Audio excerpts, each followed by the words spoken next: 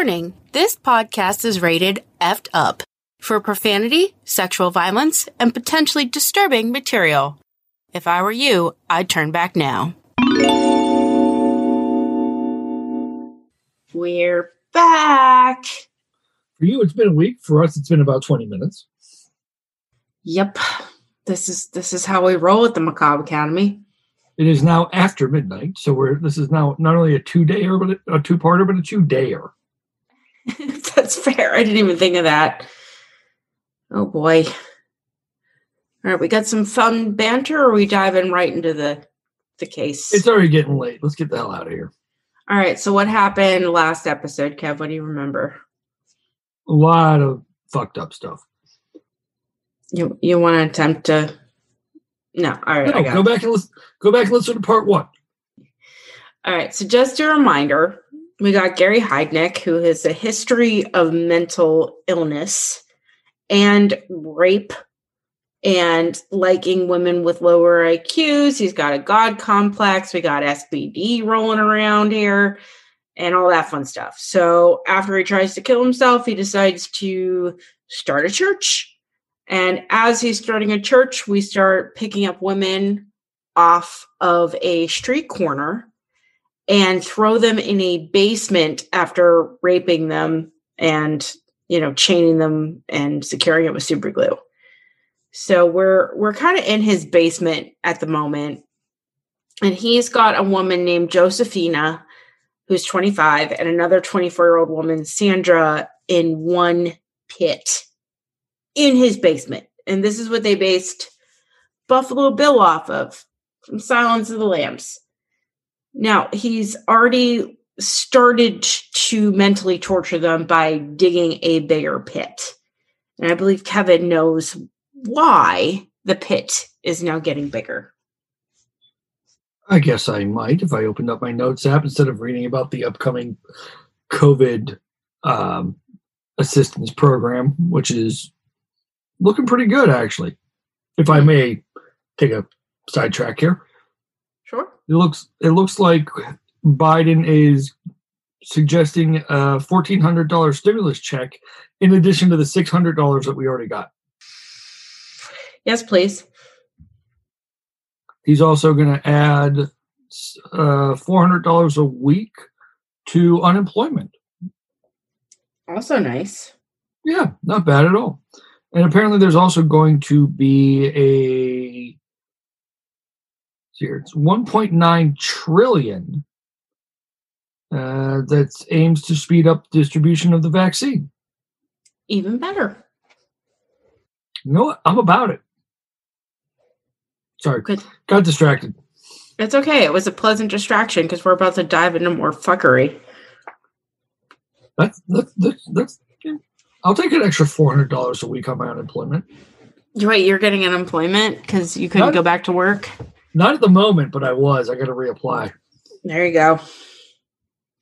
Are you going to be able to get back to work when this is all said and done? I don't know if because you work in a peculiar industry. I was told yes, but I haven't spoken to my boss in 9 months. Why not just touch base? I try. He doesn't respond. Well, I'm not surprised because I know who your boss is. I also don't know where to go from here. But anyway, where we should be going from here, because it's already late as hell and I want to go see my wife at some point tonight, is we should be talking about young Lisa Thomas. Lisa Thomas, who was 19 at the time, was kidnapped on December 23rd, 1986. So Merry Christmas Eve. Yeah, 3 days before I was born, literally. You're just bad luck for everybody. Right? She was added to the basement in the same manner as the other two women, lure them into the house with consensual sex in exchange for payment. He would then abruptly lock them into a chokehold from behind, render them unconscious, where they would then be brought to the basement, stripped, shackled, and as always, he superglued the locks closed and then crammed them into a shallow pit in the basement, which was sealed with sandbags on top of the boards, which is a new one. He didn't do that before. He's getting better. He hasn't made the pit much bigger, though, because he's lazy. Yeah, I mean, it's a pretty shallow hole. It takes a lot of effort to go deep. Hey, there's a lot to be said for laziness. Not in this case, but in general. I'm sure. Hey, being lazy has saved me a lot of money over the years. Oh, God, I wish I could be lazy right now. So much work. On January 1st or 2nd, 1987, Deborah was brought into the basement. She was not docile and would spit and fight Gary frequently. She was not about to lose her personal dignity or respect, and for this, she paid dearly. Deborah, I forgot to put her last name in the notes. I feel so bad. Deborah. Yes. What was her last name? You Google, I'll read. Okay. So Gary had a system of bringing women into the house. At this point, if they complied, they would be allowed out of the pit and given a rubber mattress. The next day, if they were still, quote unquote, good, Dudley. he would let them. I'm sorry? It was Deborah Dudley was her name. There you go. Yeah. I'm so sorry. I forgot that. It's not respectful to her that I forgot her last name. I'm so sorry. We've now fixed that problem, so we're fine. Okay. As I was saying, if they were still quote unquote good the next day, he would let them sleep on a regular mattress. He would bring them better food, and if they misbehaved, they were taken back to the pit, and this went on for as long as Gary deemed necessary. Gary was also unpredictable. He would fly into a rage, and it meant the women were continually raped, beaten, and tortured. There were powerful rewards as well as punishments to get the women to want to do what they were told. It also pitted them against each other. Having one of their own aid in the punishment if they acted up. If you don't beat her and beat her hard, then it's going to be you. This was a quote by Josephina about what had happened to her. On 18 January 87, Heidnik abducted Jacqueline Askins. Yeah. She, at the time, was the youngest of the 6 victims. She was about 18 years old at the time that she was abducted. She was also a prostitute, and he had not only solicited her services, but his ploy to get her to come home was, I'm sorry, but it was mind-blowing. He convinced her to go to the house because he had an ice cream cake in the back seat of his car that he needed to put in the freezer.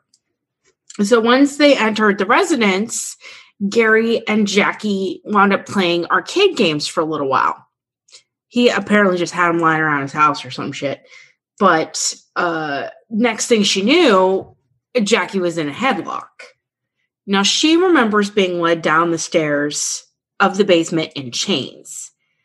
And that horror that hit her when they came to the bottom of the stairs and turned were that there were 4 dirty and battered women in chains having a birthday party for Josephina. Because she was the new woman, she didn't get to engage in the party. She was stripped and jammed into the hole, and she called it your personal grave. She's the 5th woman in the basement at this point. During a TV interview, which occurred on May 5th, 2018, so the interview was a special report called Gary Heidnik's House of Horrors 30 Years Later. And Jackie stated that Heidnik had wrapped duct tapes around their mouths and then stabbed them in the ears with a screwdriver, especially her. The idea was Gary didn't want them to get rowdy and escape because he could realize that the women could hear him coming and going.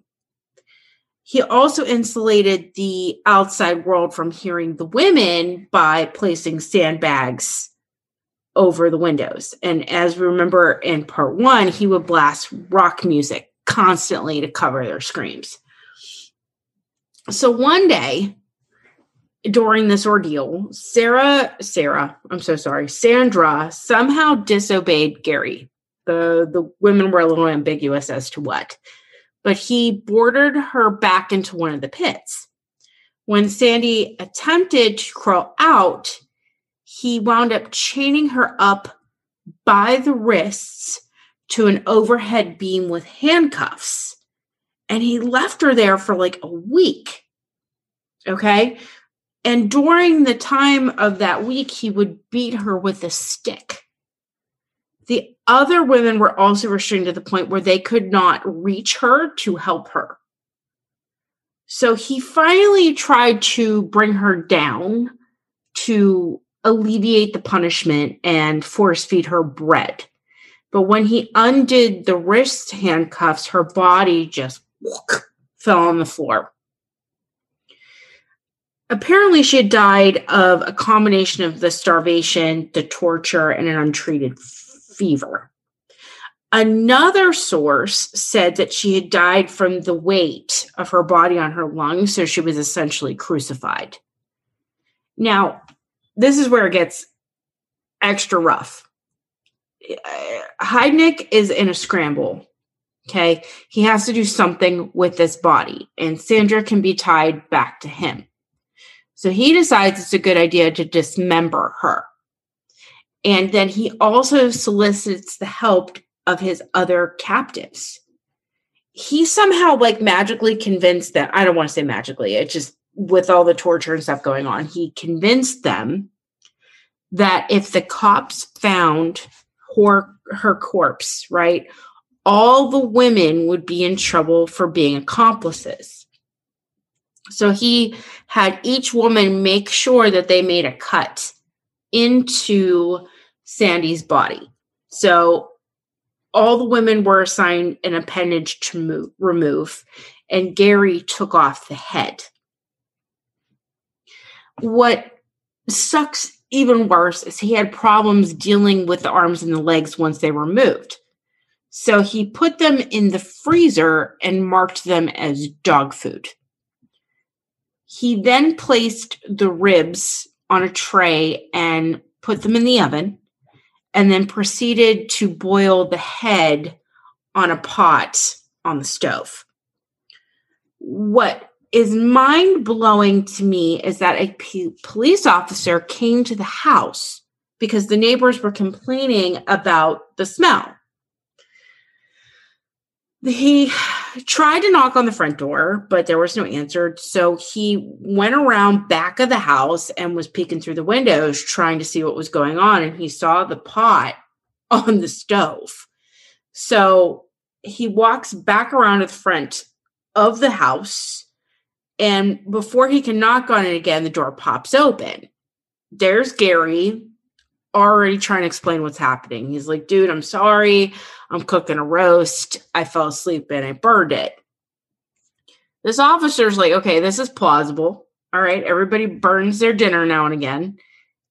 And then he leaves. Now, what hurts my brain, okay, what is literally a mind fuck for me is the stench of a human body being cooked or burned or rotting is very distinct.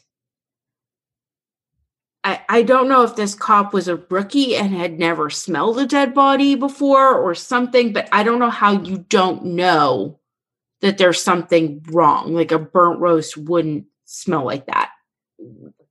I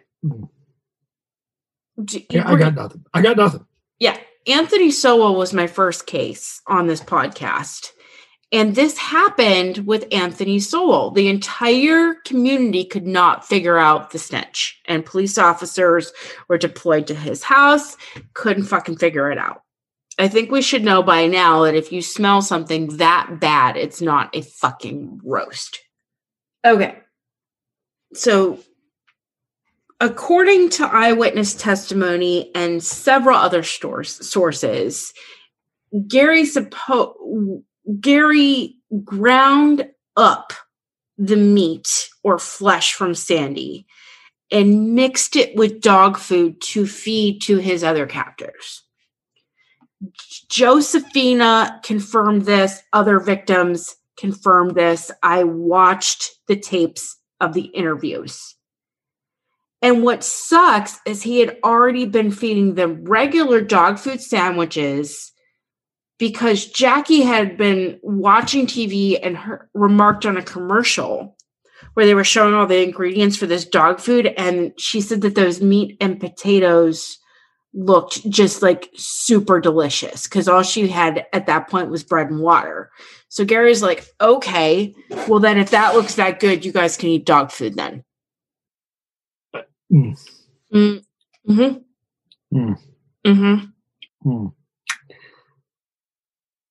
His defense attorney said that upon examination of a Cuisinart and other tools in his kitchen, that no evidence was found of this. The attorney went on to say that they had made up the story to support his defense of insanity. The DA said that he started the rumor of cannibalism in public and the fact that there was no evidence of anyone eating human flesh. Don't you love defense attorneys? Yeah. So speaking of defense attorneys, Trump has decided not to pay his.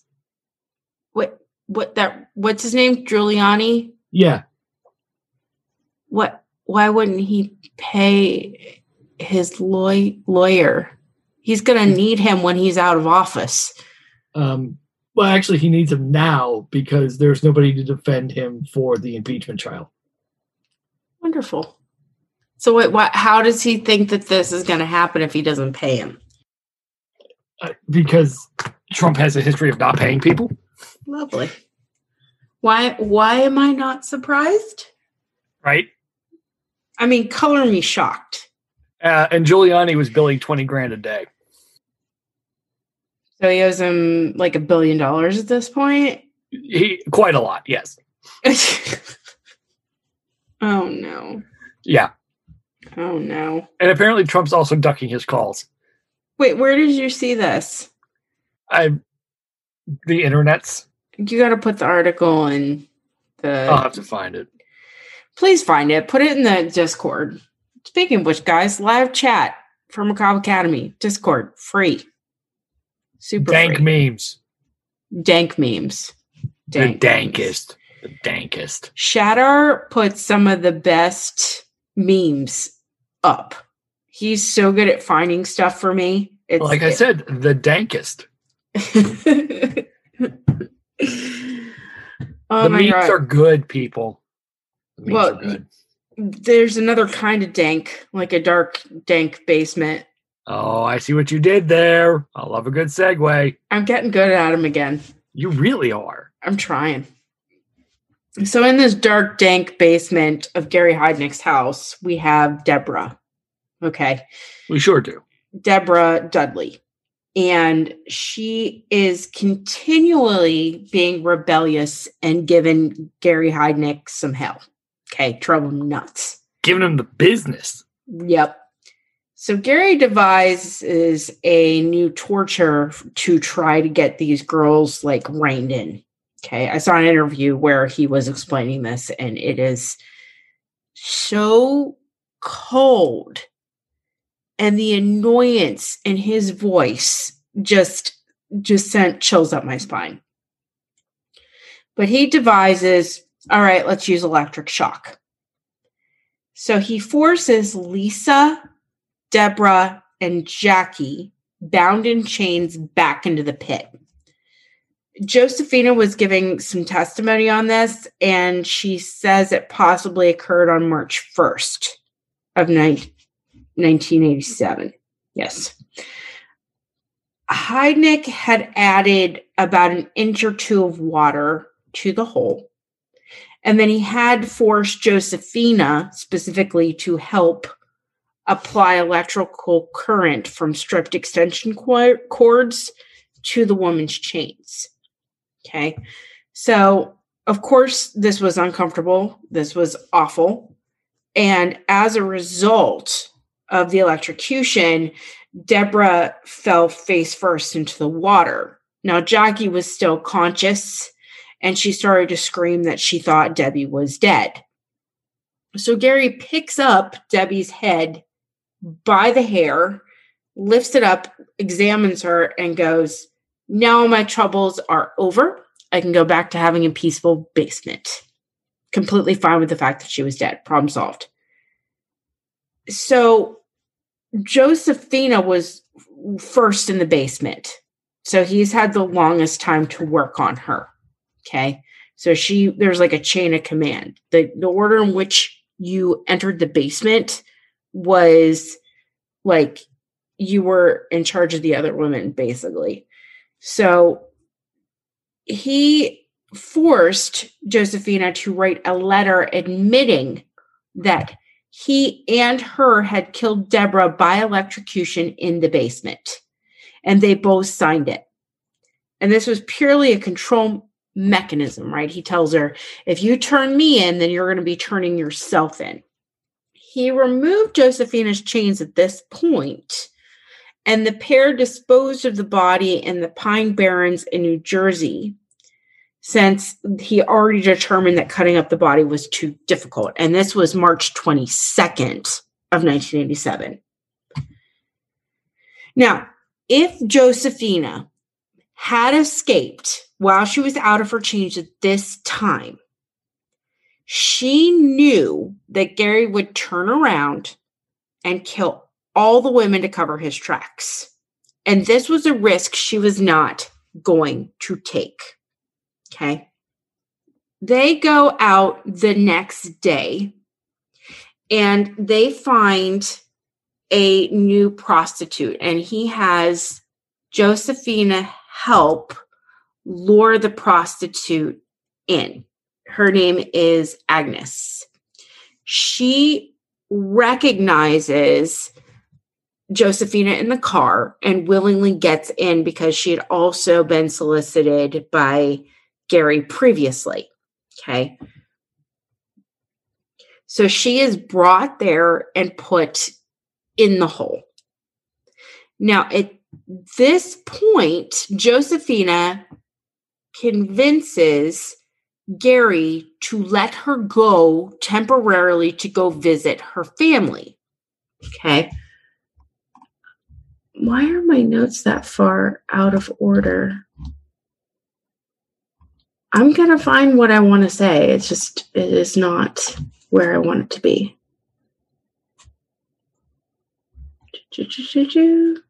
All right, I need elevator music for a minute, please, Soundmaiden.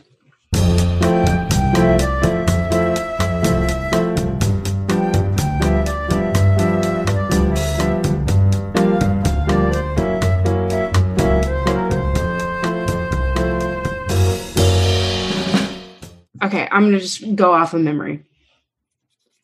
And we're back. Thank you, Soundmaiden. Love my elevator music. Okay. So let me explain Josephina a little bit better because I lost my notes and this is really important. Josephina figured out Gary Heidnik. Okay. Now, she was there the longest and she looks like an accomplice at this point. But in reality, okay, when you're in an extreme situation like this, she realizes that crying and screaming and fighting isn't going to get her anywhere. So if she can convince Gary to trust her and that she is drinking his Kool-Aid, then she might have a chance to escape. And she just doesn't want to escape for her. She wants to get everybody out of there. So every chance she gets, she tells Gary, hey, I understand. I'm here for you. She realizes that this entire fucked up thing that's going on right now is because Gary has like family issues. Okay. Because at one point, Gary Heidnik tells all the women in the basement that his goal was to get 10 women down there so that he can get them all pregnant and basically have a baby farm down in his basement. And then his family can't get taken away from him the way that the other children he birthed were, because they were all put into foster care.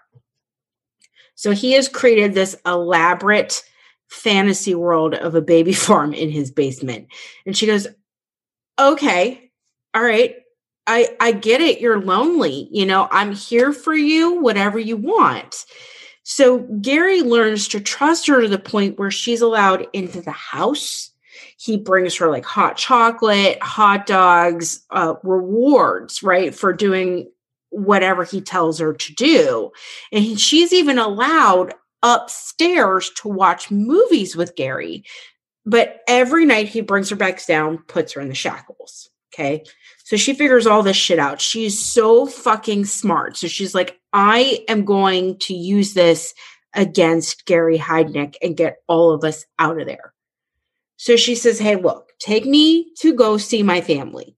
Okay. I need to tell them goodbye because I'm going to stay with you forever. And I'm going to help you make all these children. And basically she placates his ego and is like, I'm going to give you whatever you want. But he's like, oh, okay, well, if you help me with this, since I trust you, we'll let you say goodbye to your family. Okay. And she's so smart. She manipulates the manipulator. She says, look, you cannot pull up in front of my house because then my family members may be able to ID you or they'll recognize the car. So Gary's like, look, you got 15 minutes. And if you don't come back, bad shit is going to happen. And in his mind, there's no way that Josephina would defy him. He thinks he has her that far conditioned. This God complex that he has is going to be his downfall. And there's like some theories that he just wanted to get caught. That's why he took Josephina to see her family. That is not the fucking case. She got back at him. So he drives her to the gas station and said that he would wait for her there. So this badass bitch gets out of the fucking car and calmly walks away from him as she can, right? Until she is out of his visual view, right? He can't see her. And that is when she goes to the closest payphone and she fucking calls 911. She explains that she was kidnapped, beaten, raped, and tortured over 4 months. And she starts hysterically trying to tell the police to go to Gary's house and that there are other women being held captive there. And if they don't go right now and get Gary right now, he will go kill them immediately. She even tells the officers where Sandra's remains are and the location of Deborah's body. Now, the responding officers decide to believe her because they can see the chafing and the bruising from the chains on her arms and her legs. So, like, there has to be something to this. The officers go to the gas station, locate the car, and instruct Heidnik to turn it off. Now, Gary gets out of the vehicle, puts both hands above his head, and he's like, what is this all about? My child support? And the officer goes, no, it's a little more serious than that, and arrests Gary on March 24th, 1987. Now, they're trying to also get Josephina to calm down, but she was very, very adamant. Get to the house now. Go get the other girls. What are you doing? What are you waiting for? Go. There's other girls. So she kept repeating this. She was hysterical. Policemen head to Gary's basement, and there is a lot of stories from the responding officers that were really emotional. And they said that it just didn't seem real when they came down those stairs. And when they entered the premises, they smelled the death. They recognized the smell. And all of the TVs and the radio were up full volume, and it was absolutely deafening. They can only go down the stairs by flashlight. And when they get to the bottom of the stairs, somebody flicks the light on. And they say 2 women shackled on a mattress, bloody, beaten, and in horrific conditions. Now, Jackie is the first one to realize, because they don't react right away, that this was the authorities. She went bounding to her feet and started shaking Lisa awake because she was asleep on the mattress. And they all start crying and hugging each other. We're saved, we're saved, we're saved. And when they calmed down a little bit, they also pointed to the pit and they kept saying, she's in there, she's in there, she's in there. The officers pulled the sandbags off the planks of wood and free Agnes at this point. None of them had ever seen anything like this, and they hope to never again see something like this.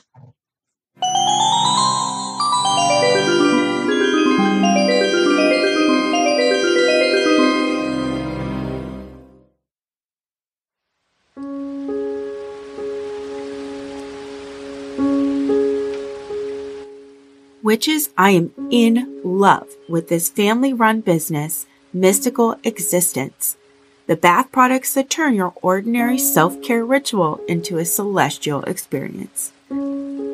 As a witch, my bathing habits are sacred, so I was overjoyed to find products that not only smell amazing, but don't irritate my sensitive skin.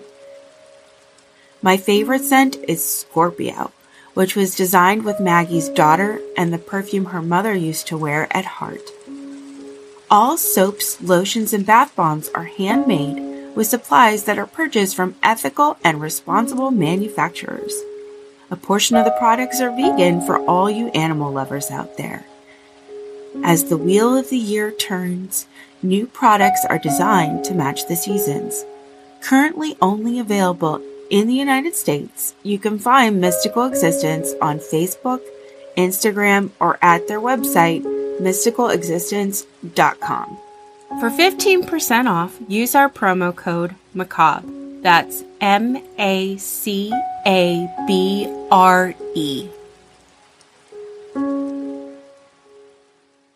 So apparently there was a best friend also involved with this. Cyril, also known as Tony Brown, was arrested in conjunction with Heidnik. Brown was later released on $50,000 bail and the agreement that he would fully testify against Heidnik.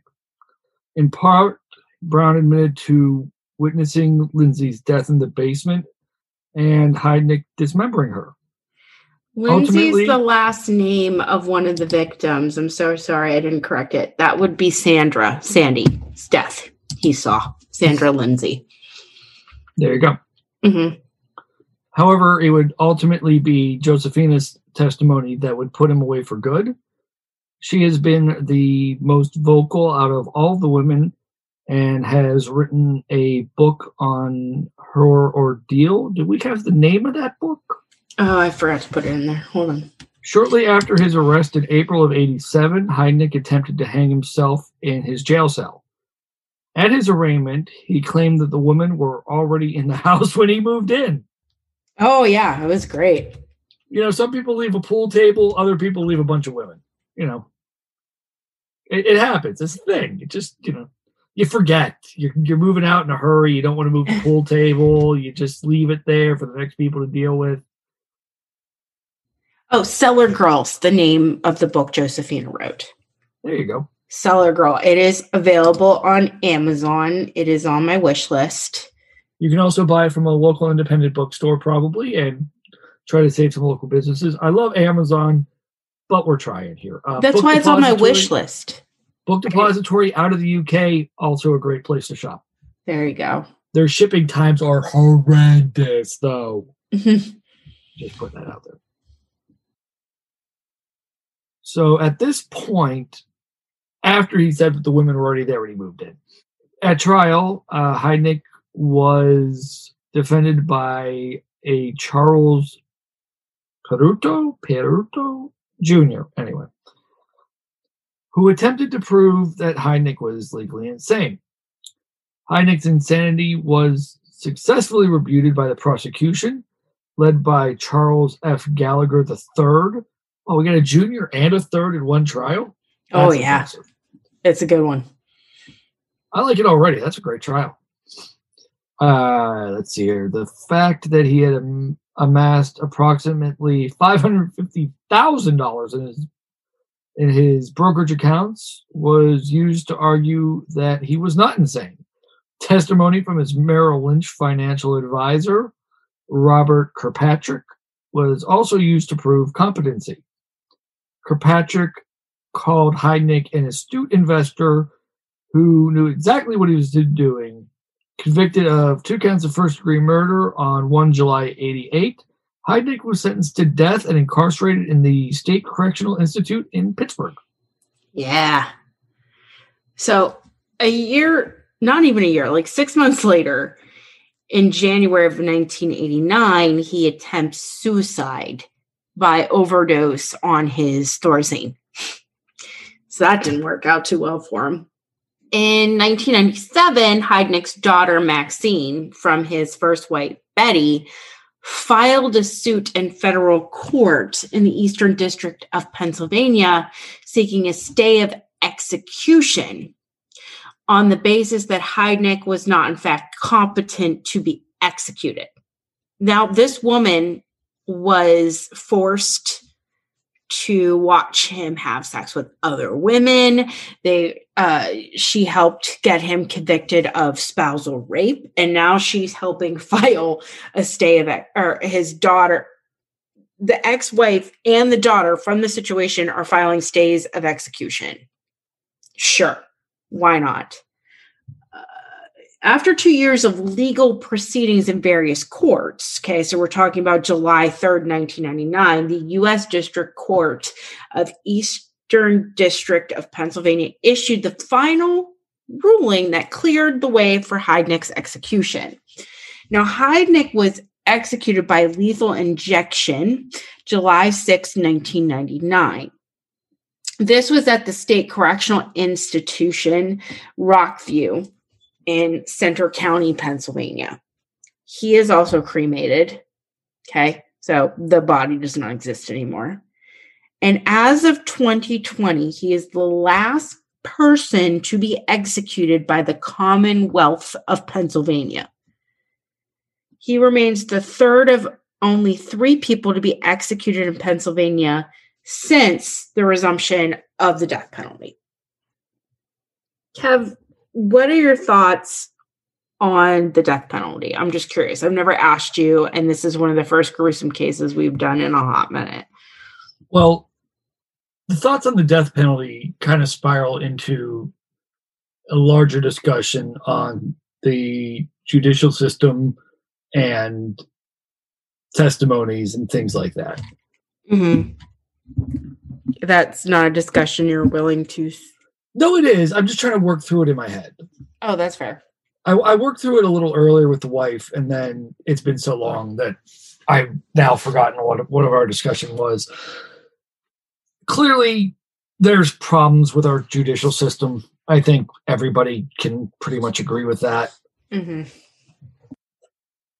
My thoughts are, this is actually extremely topical in more ways than one, that the federal government of the United States just executed a woman for murdering the man, I believe it was a man, who kidnapped and raped her for years. And the United States government just put her to death, I think, yesterday or today. Wait. We are recording this on 15 January 2021. I didn't even know this. Yeah, it just happened. My wife's been all over it. So I don't remember. I unfortunately don't remember her name. I can probably find it on my wife's Twitter account real quick. But I mean, that's some bullshit. Like, that's very upsetting to me. It really is. And we could definitely use some elevator music here while I go through these tweets.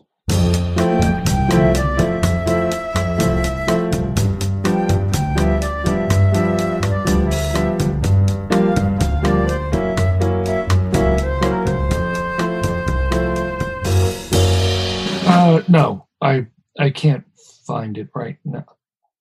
Oh, here it is. The case is of one Lisa Montgomery. Can you retweet it?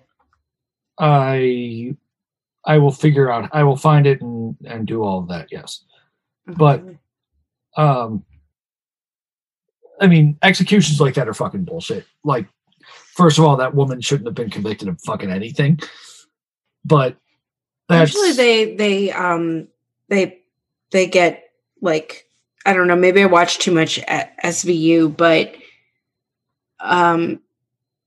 they wouldn't a district attorney would not prosecute cases like that. Well, they did, and then they killed this woman. So our judicial system is very, very fucked up in this country, as I'm sure most of our listeners know. I don't know what our demographics are, but I'm going to assume we have a lot of American listeners. Mm-hmm. This justice system is racist. There's problems with that we've talked about here on this podcast with testimony, eyewitness testimony, all those kind of things. See our last episode on the Mandela effect for more on that. My wife is of the opinion that prisons shouldn't even exist. And I think that might be a bridge too far for me, but she's fully in that camp. I am not there. Then there's all and the problems that we've already talked about. There are some things that happen, this case in particular as an example, of behavior that is so far removed from the societal norms that, in my opinion, you forfeit your rights as a citizen of the world. Mm-hmm. In order for societies to function, we all agree to live by a certain set of rules. And, okay, you sell some drugs to help your family, whatever, I don't care. You know what I mean? I don't give a shit. You run a giant drug distribution ring where you're killing off competitors, I have a problem with that. Mm-hmm. You should be punished for the lives that you've taken. Should you be executed for them? Maybe. Depends on how if you just shoot them, okay, that's one thing. That's business. And you deserve to be punished for that in some way. You probably deserve to be locked in prison for the rest of your natural life. Assuming that the trial is fair and equal and the proof is there that you've done what they've said you've done. You rob a bodega, you should be punished for that in some way, shape, or form. You should be forced to make restitution. Maybe you should be in jail. I don't have the answers here. And I'm not saying I do. But there are things that are so egregious where you have gone so far beyond what a normal person would ever consider doing that you have forfeited your rights as a human being. Mm-hmm. And assuming that there are no problems with your trial, assuming that you have done what has been said that you've done, in this case in particular, once convicted, I don't think you should go to jail. I think we should shoot you in the fucking courthouse. This is one of those cases I would 100% agree. There's not even circumstantial evidence here. Like, it is all... If you have reached the point in your thinking as a human being where you can somehow justify this level of brutality and depravity, Mm-hmm. you don't deserve to live anymore. You have forfeited completely the right to exist. Fair. Completely fair. People are fond of saying all life has meaning. No, it doesn't. Hitler, Stalin, Pot, Mao, this motherfucker. Your life doesn't have value. You want to add another layer of fucked up to this case. There's 2 more layers of fucked up. Okay. This is taboos that I think are fucked up. Gary's house, right? That 3520 North Marshall Street in North Philadelphia. Okay. It's possibly one of Philly's 13th most likely sites for haunting. What sucks is they sealed off the basement with concrete, and then they remodeled the house into apartments. Of course they did. There's a chance that those people living in that house don't even fucking know what happened in that basement. That 2 women died and 1 was cannibalized. Right? It hurts the brain. Okay. Now I got to do one of these last minute, I got to explain something to explain something. And then this is going to wrap up everything with a bow, I hope. Okay. I was reading an article on the witonline.com, which I felt was relevant. So again, this is me explaining something to explain something. Okay. So do you know who Medusa is? Yes. Okay. Who is she? You mean the mythical creature with the snakes for hair? Yes. So her original origin story said that she was born a Gorgon. And a Gorgon is that what you just described. Hideous, venomous snakes for hair on this woman. And all those who beheld her would turn to stone. And the Gorgon actually is a name derived from ancient Greek, meaning dim, grim, or dreadful. Okay. What happens is there's actually another backstory for Medusa. Please hang in there with me. I swear it's going to make sense. So we have to look at Metamorphoses, which is written by Ovid. Okay. About 1000 AD. 180, I don't know, early on.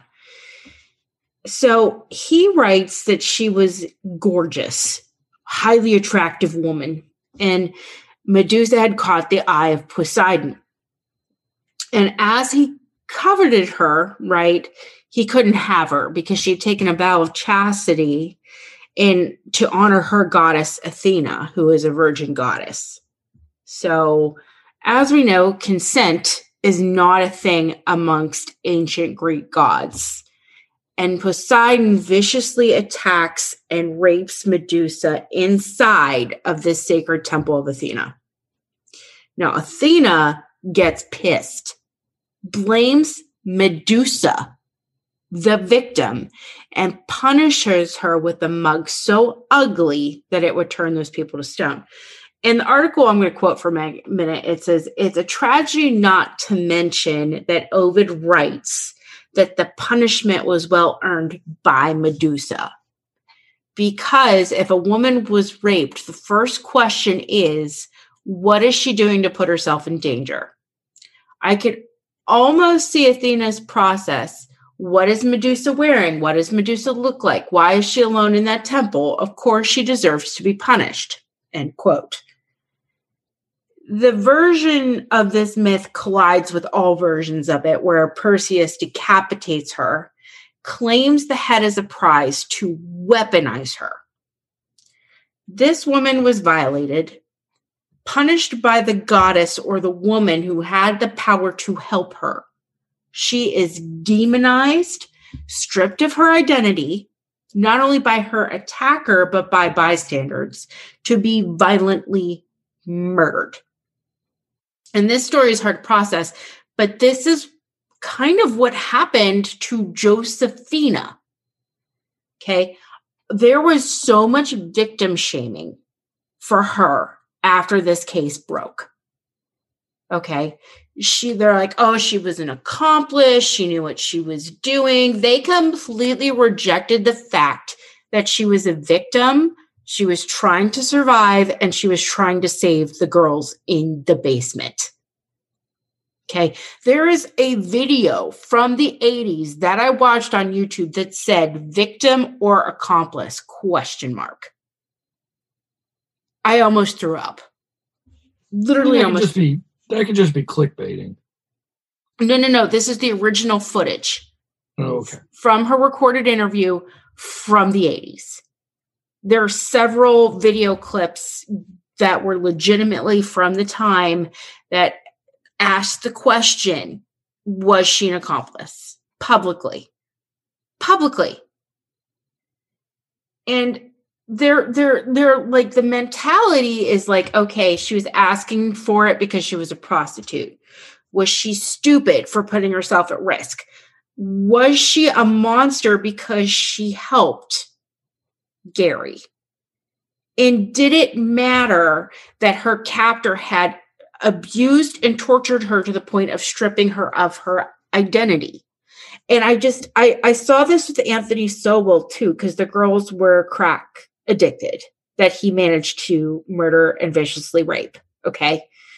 And I just have to say it, and then I'm done. The real monsters are the rapists, like Poseidon, the abusers, like Perseus. Okay. And the victim shamers, like Thena and Ovid. Murder and rapists, like Anthony Sowell and Gary Heidnik, are the monsters. And I don't understand how people cannot actively choose to look further into a victim's story. The only time she finally got recognized for being a badass is shortly after she got her book out. And she shouldn't have had to do that. I mean, yay for you making, money and making the best life possible for yourself and starting a family. You're a badass, and I respect the shit out of you. But it took a book to explain her side of the story. Why? Because people are trash. And not in the fun brandy way of people are trash. People are actually trash. How do you victim shame? Like, that happened to your lady. She was shamed and convicted of murder, which was clearly self-defense and a mental break caused by abuse of said person. Well, let's end this tragedy train for the night. Yeah, you win. Because it's now 1 a.m. And you've worked all day, and I have nothing to do except go watch the Great British Baking Show. But that's neither here nor there. I need Animal Crossing after this, so I'm with you. Why don't you give me Weird But True, please? So I had one, and then I found a different one that's even better. Okay, make it good. I really need a good one right now. Have you heard of the Dakar Rally? Dakar? Dakar Rally, yes. Not the car rally, Dakar. Yes. Never heard of it. Okay. It's a rally primarily through the desert in Dakar. right? Mm-hmm. So it's multiple days, multiple stages. It's you and your co-driver in a car together. And this isn't your first time doing an event like this together. So you probably know each other pretty well. I just saw this on the Twitters that one of the drivers abandoned his co-driver in the middle of a stage and drove away. Wait, what? Yes. The tweet that I just read is there's mad, and then there's parting ways with your co-driver less than halfway through a Dakar rally stage mad. Wow. He pulled the car over, told him to get the fuck out, and drove the fuck away. Oh my God. I've never been that mad at anybody. That could have been that had to be an expensive decision, right? Like you have to out entry fees and shit. Like I only read the headline. Kev. We're in the middle of a podcast. You want me to read the whole goddamn thing while we're in the middle of a podcast? I'm trying to be a professional here. While being on Twitter. You're a professional. I wanted to say procrastinator, but it didn't come out right. So yes, the guy got pissed off and dropped his co-driver off in the middle of a stage and just went bye and zipped away. Great. Hi, Sherlock. Fun times. Okay. So that is definitely weird but true. Definitely weird but true. So we are at the very, very end, so you know what that means. Yes, I have to find a number. No, it means non-offensive dare time. Okay, my darling witches, it's time for your weekly non-offensive dare. You must be a Patreon to participate so you can earn points for your house. Each month, the house with the most points gets to vote on weekly non-offensive dares, topics of future episodes, and so much more. Each week, once you've gotten your dare, you must safely and creatively complete a post on social media so that we can see that you've done the task. You can tag us at Twitter at Macabre Academy, or you can tag us on Instagram at The Macabre Academy, and you must include a hashtag with your house name to obtain the points. The world is a fucked up place. These dares are designed to bring silliness and random acts of kindness into the world. You must safely complete your dare. If you are unsafe, your points will not be counted. You can also earn additional points for your house by being the first to submit episode corrections to us at themacabreacademy@gmail.com. Also, if we use your ideas or stories in a future episode, more points may be awarded. Let's return to the podcast to see what your weekly non-offensive dare will be. Yes, I have to find a number. I have to pick a number. Okay. Also, cat. Cat. See? Hi, cat. Cat. Look at him. Look how cute he is. Look how cute he is. Look how cute he is. Anyway, I don't know. Give me a range. It's all over the board now. It's hit or miss. Okay. Let's do 53. Did it? Did it? Damn it. Yeah, it was Winchester. You weren't here for that. 26. Did it? Pick something around 26. Okay, we're gonna close my eyes, spin my finger, and point. Okay. Dare number 38. Close enough. Replace something that was lost, forgotten, or broken. Okay, there you go. Mm-hmm. You can interpret that however you want. I'm just going to repeat it one more time. Your non-offensive dare this week is to replace something that was lost, forgotten, or broken. That's it. That's all I got for you. We're done. We're going to need to find something later next week. I don't know. I can handle another. I can't do serial killers back to back. We'll figure something out. All right. I'm going to go play Animal Crossing. Yins, have a great week. I'm going to go watch Great British Bake Off. Yeah, let's do it. Bye, guys. Bye. This podcast was brought to you by Nerdy Witch in partnership with Sound Maiden. We want to thank all of our wonderful Patreons. For updates, please follow the Macabre Academy on Facebook. Remember to like, share, and listen exclusively on Buzzsprout. Soon, we'll be available wherever you listen to podcasts.